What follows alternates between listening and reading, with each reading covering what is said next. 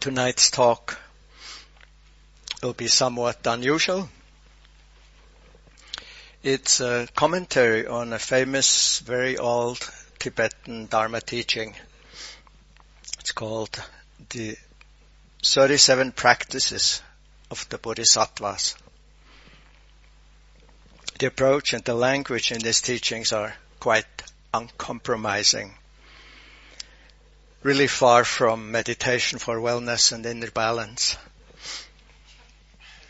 And usually the commentaries are also delivered in this style. That's how we received the Dharma from our teachers, lamas, in India.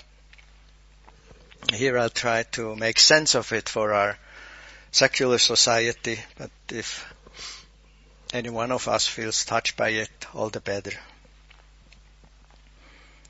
I like to begin with a quote by the Dalai Lama to set the tone.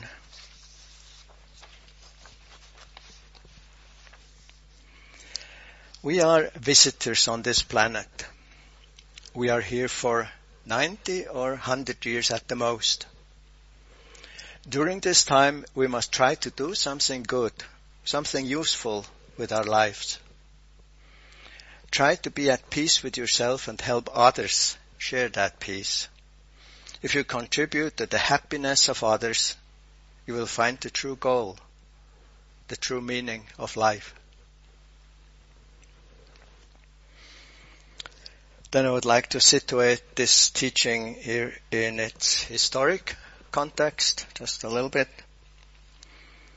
The author of these 37 verses, Togme Sampo, was a Tibetan monk who lived in the Sakya area from the late 13th century to about 1370. He was a highly qualified scholar who had studied countless teachings from all Tibetan traditions. And he dedicated every second of his life to the Dharma, which he then spread through writing, through teaching and debate. At the age of 40, he moved to Ngulju Shötsong, where he spent 20 years in a cave in retreat. A little retreat. I think after that, by age 60, he probably had a lot to share. I mean, quite impressive, I find. The text begins with a tribute to the Bodhisattva Avalokiteshvara. There's up here. It's the great compassion of all Buddhas who, although he has recognized all phenomena as empty of self-existence, he works uninterruptedly for the welfare of living beings. Bodhisattvas are people or higher beings who dedicate their Dharma practice and their whole life or all their lives to the welfare of all living beings. So here's the first verse.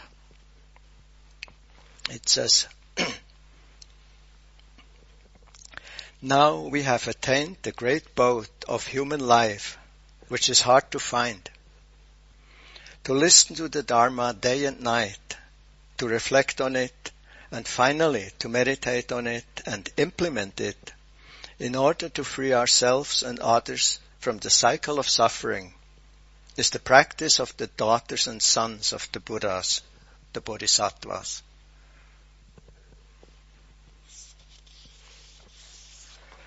Our situation as Dharma practitioners is quite extraordinary. It's the fact that we're human beings with all abilities and possibilities, consciousness, intelligence, sensitivity, and a genuine interest in life and inner growth is no matter of course. We're not completely worn out by endless work or hard struggle for survival. A large part of humanity spends its time through by struggling for survival, and for many, actually millions, it's hopeless. While we have everything we need and we're relatively healthy or very healthy, and in case of illness we can obtain medical help, which again, not all human beings can. We live in a comparatively free society. We can do what interests us, think, speak, read, write and print whatever we wish. Countless people in this world are imprisoned or even tortured because they take these freedoms or even just call for them.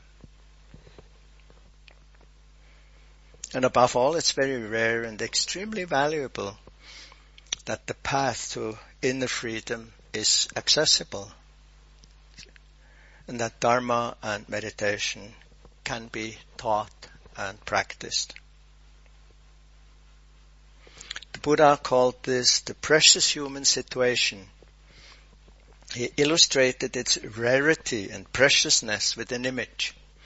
It's from the original text. I mean, it's not a quote, but where it comes from.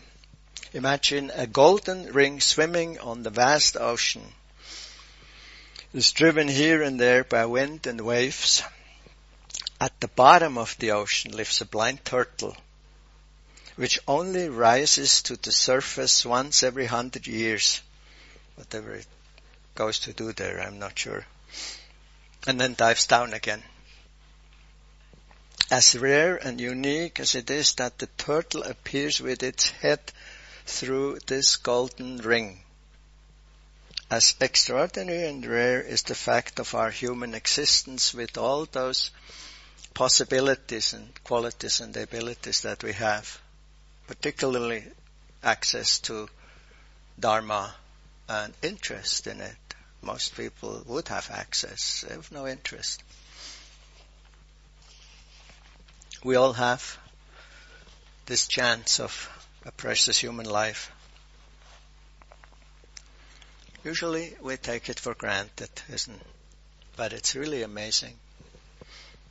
Shantideva wrote, "In the boat of this human life, we can cross the floods of suffering. To sleep away this opportunity would be very foolish."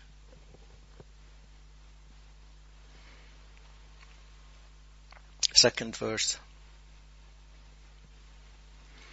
When attachment to our friends and loved ones floods us like a torrent, when hatred against unloved ones and opponents blazes like fire in us, when the darkness of delusion deceives us in regard to what to accept and what to give up, that is, what is wholesome and what is unwholesome, then leaving our homeland is the practice of the daughters and sons of the Buddhas, the Bodhisattvas. The attachment that arises, particularly for people and things we love most, as well as the aversion and hatred for unloved or hostile people, they're said to be the strongest causes of inner suffering. Shantideva calls these unwholesome forces, these kleshas, the thieves waiting for an opportunity to steal our happiness. Finding true freedom from these thieves, such as desire and aversion and all the endless varieties of it, in these situations that it described here, that's extremely difficult. This is why it is suggested here to get out of such situations first, just to leave home. I think to us it sounds very radical. Perhaps we hope that this advice is not really meant for us. In fact, it has been and still is an essential practice of monks, nuns, yogis and yoginis in most cultures of the world from time immemorial. But also some of the lay people who teach the Dharma in this center or elsewhere moved out as young people for many years to learn, practice and apply the Dharma. meditate, practice. India, Southeast Asia, many other places. When today in a widely read meditation magazine, there's a quote from a world-famous mindfulness researcher who says, big quote, "The idea that meditation is accompanied by a withdrawal from the world is a very big misunderstanding." Then this is surely correct if the desired goal is simply more mindfulness, more care, becoming somewhat wiser, more sensitive in handling oneself, maybe people around us. But the author, Tokme Sangpo, writes here from the perspective of practitioners who have focused their attention on complete liberation. Liberation from all deceptive and all tormenting states of heart and mind. And on the ability to support as many living beings as possible on this path.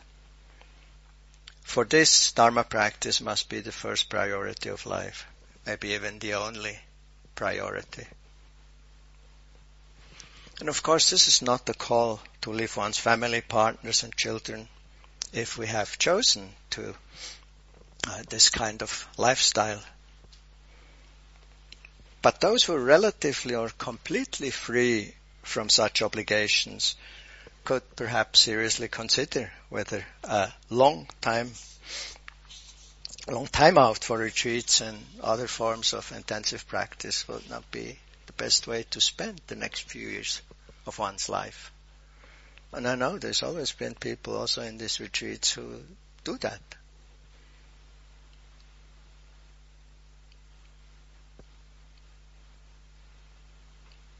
When we do it, we have the ability to see increasingly more clearly which actions of thinking, speaking and acting are to be cultivated and actually cultivate them, and which ones are to be abandoned and actually abandon them.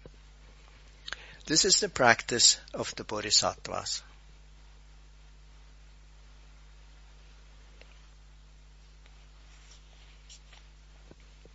You see what I mean by the different tone? Verse 4, we will be separated from our beloved partners, friends and acquaintances. We will have to give up our wealth and possessions acquired with so much effort. Our body, like a guest house, will eventually be abandoned by consciousness. To give up attachment to this life is the practice of the sons and daughters of the Buddhas, the Bodhisattvas. The fact that we'll sooner or later be separated from our partners and our friends is a very obvious fact, which we are usually reluctant to acknowledge. Yet when separation occurs today, tomorrow, or in a few years, we're surprised, we're shocked, we're shaken, we're dejected. If our relationships are based on desire and attachment, we will suffer. And realizing this does not mean that we should not, we should try to not to love and care for these people anymore. But if our relationships are increasingly based on loving kindness, on genuine compassion and appreciation, rather than on desire and attachment, then they will lead to a sense of connectedness, of fulfillment, and at the same time to more inner freedom. And the same applies to our possessions. It applies to our money, our clothes, our vehicles, our furniture, our appliances, gadgets of all kinds. All these things pass away, break, become obsolete or uninteresting, disappear, break down, lose their value, or are used up sooner or later. But so often we're preoccupied with all of it and invest endless amounts of energy and time. If we cling to them, we will always be frustrated and suffer. The practice of the Bodhisattvas is to give up attachment to people, to possessions, and to the body, which is not very easy. The Dalai Lama was apparently once asked what surprised him the most in life. He said, humans, for they sacrifice their health to make money, then they sacrifice their money to regain their health, and then they are so afraid of the future that they do not appreciate the present. The result is that they do not live in the present. They live as if they would never die, and then they die and have never lived really. It's interesting mind. Huh? The Thai master Ajahn Chah, that Ursula spoke about last night, said that he owned a beautiful cup made of fine porcelain. He explained to the monks that he saw the cup as if it were already broken. So he could really appreciate its beauty, but in the event of loss, he would not suffer for a moment because he did not feel the slightest attachment to it, because he knew in a way it was already broken and gone anyway. And the most obvious of all this is, of course, the problem of attachment to our body. The effort it takes to keep it healthy and alive is already enormous. Cooking, eating, moving it, cleaning and showering it, warming it up, cooling it down, emptying it, healing it when it's ill, and so forth and so forth. In addition, we have to constantly beautify it, perfume it, make it up, anoint it, decorate it, shave it, peel it, with the necessary time for searching, selecting and buying the appropriate products. Then the occupation with it increasingly fills our days. It also becomes more difficult to accept that our body, that is we, sometimes get sick, age, lose our good looks, and ultimately get old, frail and helpless, provided we can even make it that far. My sense is, from my experience at least, at 30, this still seems completely irrelevant to most people. At 50, the suspicion arises that it could be so. And soon after, I can tell you, soon after, the process becomes an obvious fact. The Japanese poet Ryokan wrote a haiku on the subject. He said, months pass, days pile up, like one intoxicated dream. An old man sighs. Attachment to the body, to youthfulness, to beauty, to health, brings immeasurable suffering. And non-attachment does not mean indifference or irresponsibility or discarding or laissez-faire, but clarity in accordance with existence, with life as it is. The way of the Bodhisattvas is to give up the attachment to this life, the attachment to everything.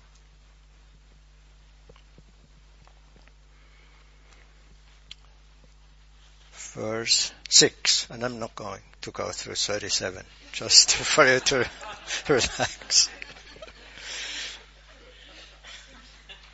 Number 6 says, if we rely on worthy masters, and if our virtues grow like the waxing moon, then we should value them higher than our own bodies. This is the practice of the Buddha's daughters and sons, the Bodhisattvas.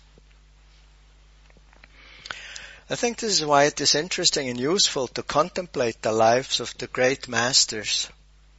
starting with the Buddha, maybe with women like Pachapati, to the great masters of our time, to Dingo Khyentse Rinpoche, or the Dalai Lama, or Munindraji, or Ajahn Sumedho, Ajahn Chah, or Master Sheng Yen. Maybe also people like Mahatma Gandhi and Mother Teresa and Martin Luther King, and many others. The practice of the Bodhisattvas is set to, here is to take them as role models, to contemplate and explore their teachings, to get inspired, then to practice them consistently and to apply them into our life. By the way, some more advertisement. This is really why I wrote this book with all the stories on the saints, because I see that this is of no interest. What we do here comes somewhere from Illinois or Massachusetts for 40 years ago. And I mean, this is so many human beings, so many men and women over 2,500 years have really put their lives completely into the practice in so many cultures. And that's why this is still alive. That's why it's still available. And I think it's very important. It's also, I think, why Ursula was giving a sense of the whole tradition yesterday. It's not just some guy in southern Sussex or Essex who sort of opened this monastery. It's a whole practice lineage from way back to the Buddha and probably from before. So if we do this consistently, it says here, our mistakes will diminish and our wholesome qualities will grow like the waxing moon. Therefore the verse says, we should value the great masters higher than our own bodies. This is the practice of the Bodhisattvas.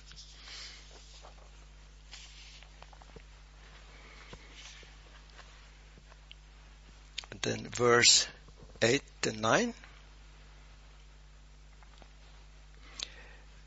Unbearable suffering results from unwholesome actions. The joys of this world are like dewdrops on a blade of grass and fade quickly. To avoid the unwholesome, even if it would cost a life, and to aspire for the highest indestructible liberation is the practice of the daughters and sons of the Buddhas, the Bodhisattvas.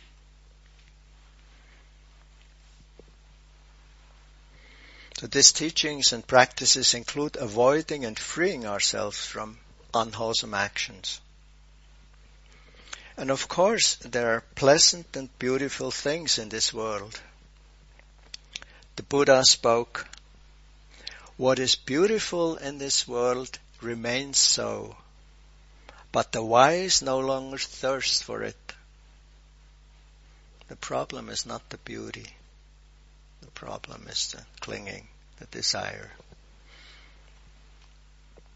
But what is beautiful and pleasant also disappears again and again, like dewdrops on a blade of grass.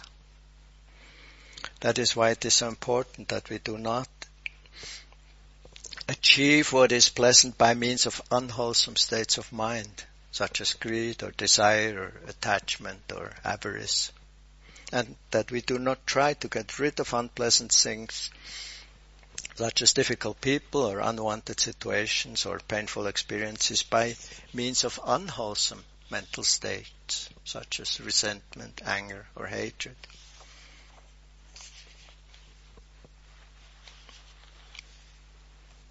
The text states, to avoid the unwholesome, even if it would cost our lives, and to aspire for liberation, is the practice of the Bodhisattvas.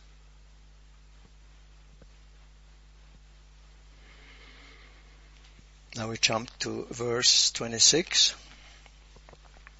It refers to ethical conduct, which is the basis for any kind of effective Dharma practice, and is also the result of genuine spiritual practice of all kinds and of all traditions. is the verse. If without ethical conduct our own good cannot be achieved, the desire to achieve the well-being of others without ethics is ridiculous.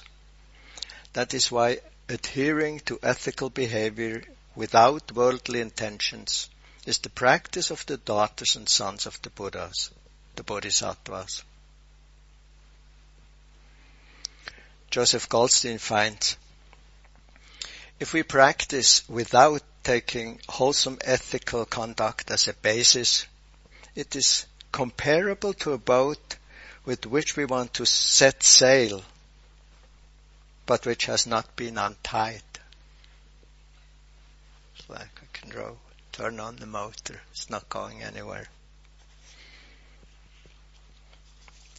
And in a letter to the mighty Mongolian Khan, the Tibetan master Tsongkhapa praises the value of ethical conduct as follows. He's writing to the Khan. Your sublime figure is beautiful, not because of colorful robes, but because of being mindful of the welfare of others. Your sublime ear is beautiful, not because of golden earrings, but because of listening to the good teaching. Your sublime arm is beautiful, not because of jingling bracelets, but because of engaging in giving alms. Ethical behavior is both the basis and the result of practice.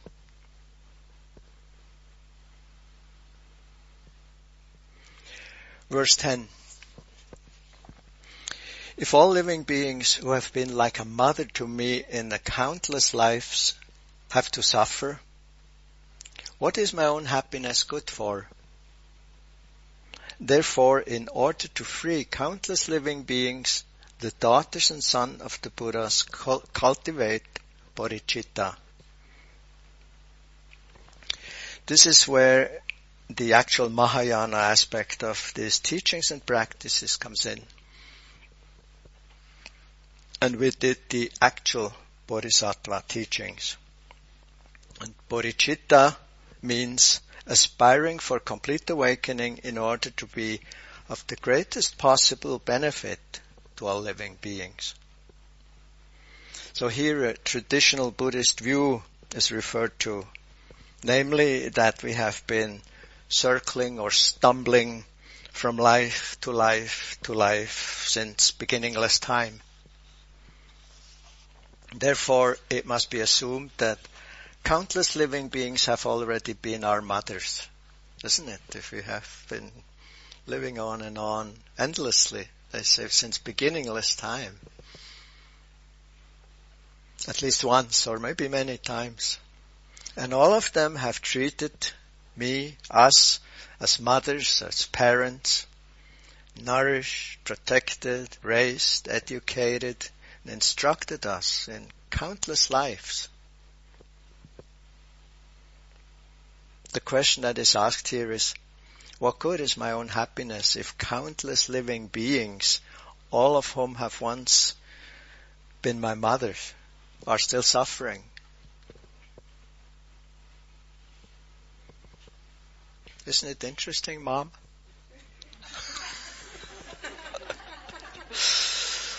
Even when we do not believe in rebirth, we can develop kindness and compassion towards many people because we were and we still are dependent on them in innumerable ways. In practical all aspects of life, we're completely dependent. I mean, this power failure, it was just a tiny sense of what it means, our dependence. Most of everything still worked.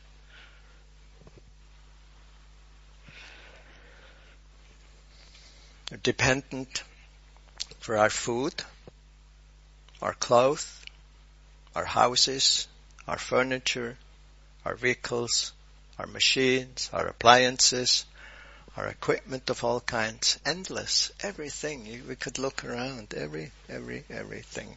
We depend on a lot of other beings, for this metal to be here. If you think of all the people that go down into mines, which must be really dreadful, tough work and whatever it takes until finally it comes out and you can buy it at IKEA. They even bring it here. This is why it makes sense to develop the altruistic attitude for the benefit of all living beings. Bodhicitta.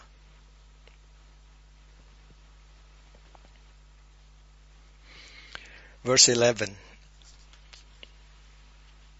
And if they're not so linear in meaning, it's not because I choose them in different ways.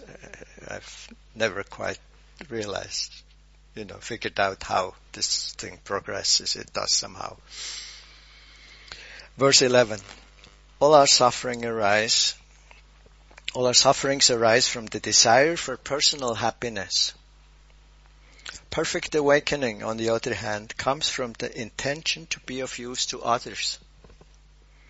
That is why exchanging our own happiness for the suffering of others is the practice of the Buddha's sons and daughters, the Bodhisattvas. In order to awaken such an altruistic motivation, there are many practice possibilities,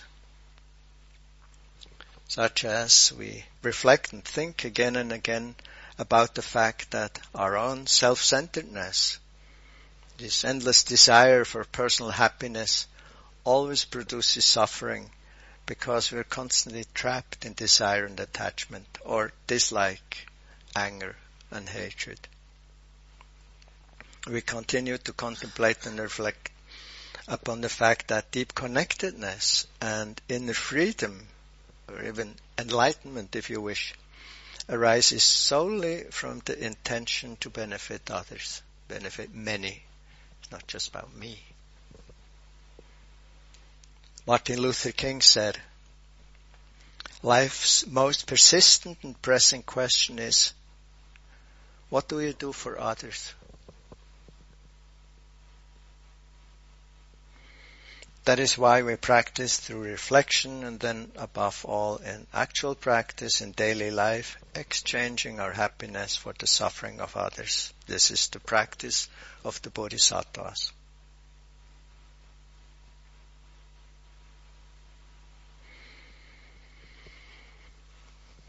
Now follow a number of verses which describe in various ways what has to be done to generate compassion and wisdom for the benefit of living beings. And some of those proposals are so outrageous, I'll just read them. Like the following 3 verses. They're exercises from the so-called Lojong teaching, or mind and heart trainings, highly valued among Tibetan Dharma practitioners. These are radical practice possibilities to transform and liberate one's heart and mind. If one has the guts and dares to actually apply them, or even is able to. I simply read them out. If they're too radical, which they are for me, relax. Even if someone were to steal all our possessions out of desire, we would dedicate our bodies, our wealth, and our good qualities of all 3 times to him.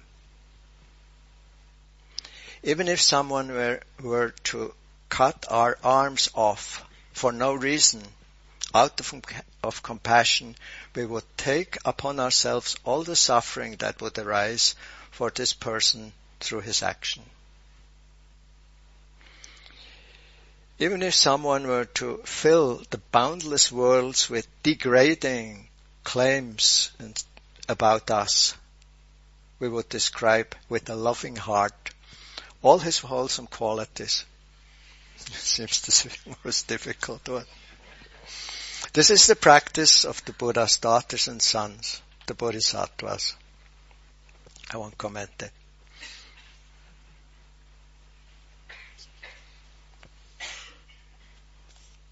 Verses 20 and 21. In these next two verses, is again pointed out on how important it is for us to weaken the root causes of all suffering, internal and external, in our hearts and minds, and ultimately let them dry up. It says, when the inner enemy, hate, is not overcome, the overcoming of external enemies will only increase the hatred. That is why we soothe our spirit with the power of love and compassion. Calming resentment, anger and hatred becomes possible, as we know, by cultivating the heart qualities of kindness and compassion, which we have to strengthen day in, day out.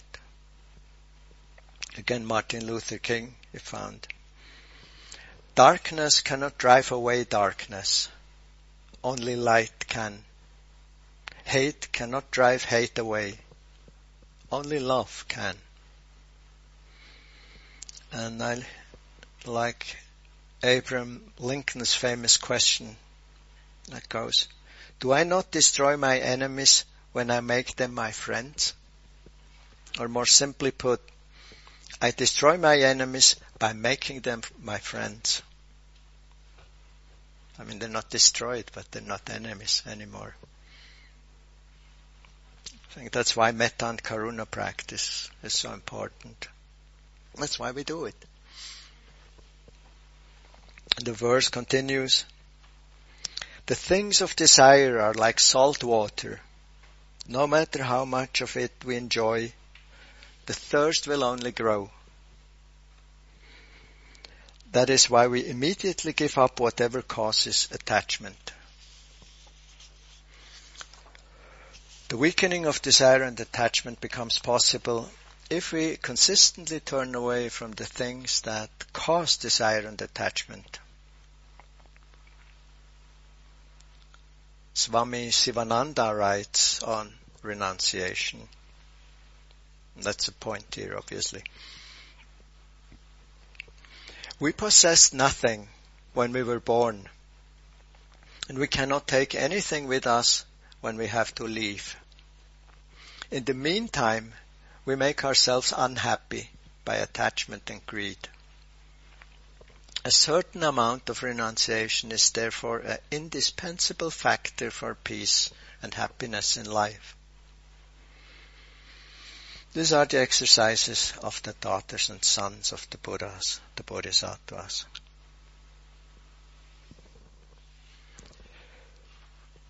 Like a bird needs two wings to fly, we need two practice aspects on the way to liberation. The relative practices which have been discussed so far on the one hand, and the realization of the ultimate nature of mind and of all things on the other hand, or wing.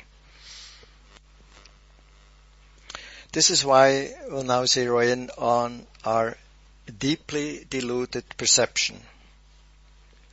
Whatever we see, hear, sense, taste, smell, or feel and think, it will always be perceived as an experience that I have, that I encounter. It is always self-referential.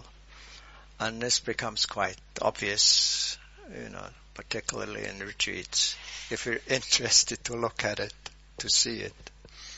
It's not incredibly profound to notice it, unfortunately. So obvious. Everything seems to refer to me, the apparent center of the universe. We experience ourselves and our world dualistically. That is, as an experience, an object, whatever happens, and an experiencer, the subject who has the experience. Like, we come in an interview or group and we say, I had a difficult day, or I had this or that. So it's clear there is I, and whatever I had or have. That's what's meant in simple terms by dualistic view. It's inbred, it's natural, it's automatic. It is precisely this deception that we must learn to see through if we want to really free ourselves from grasping and attaching to our moment-to-moment experiences. It obviously takes a great deal of consistent meditation practice to be able to free oneself in this central point. That's really the essence of Buddhist practice, we could say. Verse 22 reads, and it's quite complex. It is really complex. I did, from many translations I looked at, I did two, and it's not so easy to make a good one. So never mind if it doesn't make too much sense. But try. All dualistic appearance comes from our own mind. Although the mind has been free from deception from the very beginning, understanding this deeply, we no longer grasp at the duality of subject and object. It's saying that it's not real, the duality. It just appears that way, and we believe, we grasp habitually. This is the practice of the daughters and sons of the Buddhas, the Bodhisattvas. And again, translated differently, the same verse. The apparent duality of object and subject, of the perceiving and the perceived, perceiving. To not believe, because all dualistic appearances come from our own mind, which in the end is really free from this pretended way of being. It's free of this way of being since the very beginning. Somehow it has managed itself to trick itself into that mode.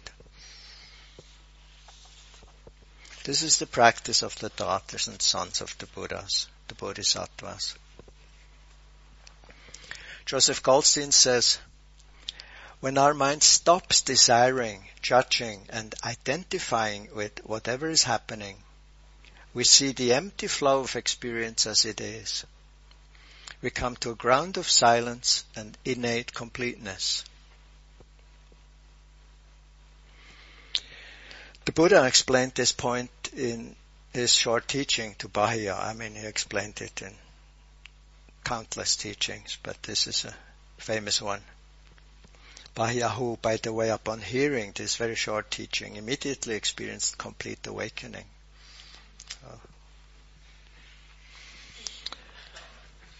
Buddha said, this is how you should practice Bahia. That's the person he was speaking to. Just in seeing, there is only what is seen. In hearing, there is only what is heard.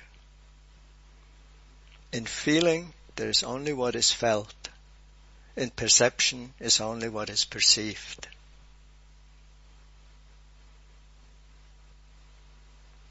For us, that's not all there is. There is I, me, mine, who is in the seeing, in the hearing, in the feeling, in the perceiving. It's not, but it seems to be there. Right here lies an essential point of liberation. And again, don't stress yourself, but please begin to explore. I think it's the most interesting. Self-therapy can be really helpful, but I think even meditation isn't the best place to do it. In my experience, it's so much more helpful to have a good therapist who sees one's own problem, right away, while we're part of it, and it's very hard to see our own stuff. Forget it. We don't need to do this here. I can really do what Carol tells us every morning. It's true. Just be, one after the other with every experience. Sorry, Carol.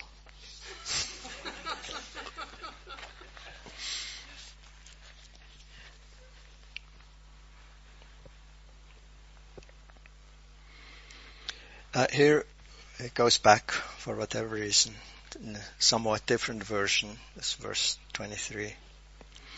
When we encounter an attractive object, which may appear as beautiful as a rainbow in summer, to see it as non-real, as dreamlike, and thereby give up all attachment to it, is the practice of the daughters and sons of the Buddhas, the Bodhisattvas. There's a different approach now. By the way, the same applies, of course, to the repulsive things we encounter. We must learn to see them as unreal, as illusions, as mere appearances, in order to overcome all aversion to them. Here, desire and aversion, the causes of all inner suffering, are no longer countered by their opponent forces, such as compassion and renunciation, but by the realization of the fact that all things of existence are not very real, but fleeting and ungraspable, like rainbows, like empty echoes, like dreams, like mirages. The one way to be with them and transform them is compassion, kindness, joy, renunciation. Another way is to start to see their nature, what they're made of, their unreality, their actual ungraspability. Even though we grasp all the time, we never can keep any of the stuff we grasp at. I love the saying by the Mahasiddha Saraha of the 8th century India. It says, people who think things are real are as stupid as a cow. But people who think things are not real are even more stupid. So I leave the sentence like this. Maybe some of you would want to find out of what it means. It's extremely profound and very obvious.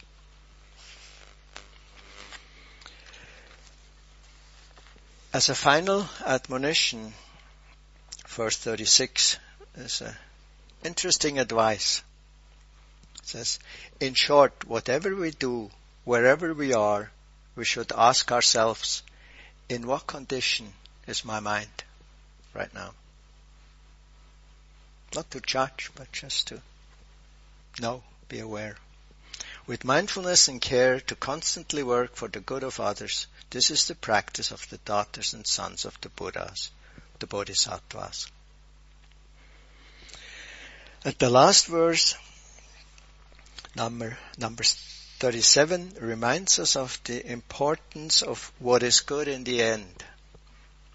The appreciation, the dedication of the created, positive, wholesome practices, deeds, and states of mind and inner qualities. At the start, we practice what is good in the beginning, the clarification of our motivation for practice, for everyday life, which is the altruistic attitude and intention that we do whatever we do here or anywhere, as much as we can for the well-being of many, not just because it's good for us. Then we practice the same at the end of formal practice, the end of the day, the end of an enterprise. We remember with appreciation and joy the wholesome thoughts and deeds that have been carried out by us and by others. That's what we do every evening. Thus open our hearts once again and give away everything that was good to the world, to living beings, to the well-being of many. That's the 37 verses.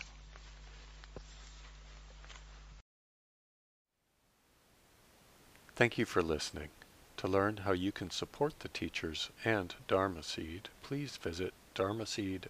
meditationszentrum.org/donate.